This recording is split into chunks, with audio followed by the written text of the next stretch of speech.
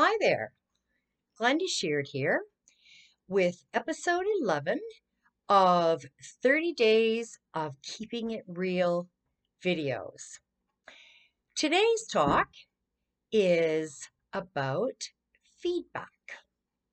Bill Gates said, "We all need people who will give us feedback. That's how we improve." I'd like to share a method that I have learned through Toastmasters. It's called the sandwich method. Number one is starting with something positive. In the middle of the feedback, you provide room for improvement, not constructive criticism, but suggestions, recommendations for room for improvement. And then in closing, you finish with a positive statement, positive feedback. People are much more receptive to improving and using the feedback that they're given if they feel good about it. Feedback is to motivate people, not to criticize.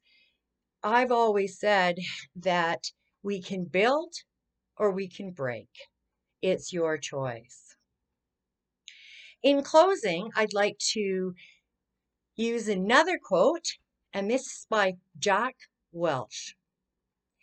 Giving people self-confidence is by far the most important thing that I can do as a leader, because then they will act.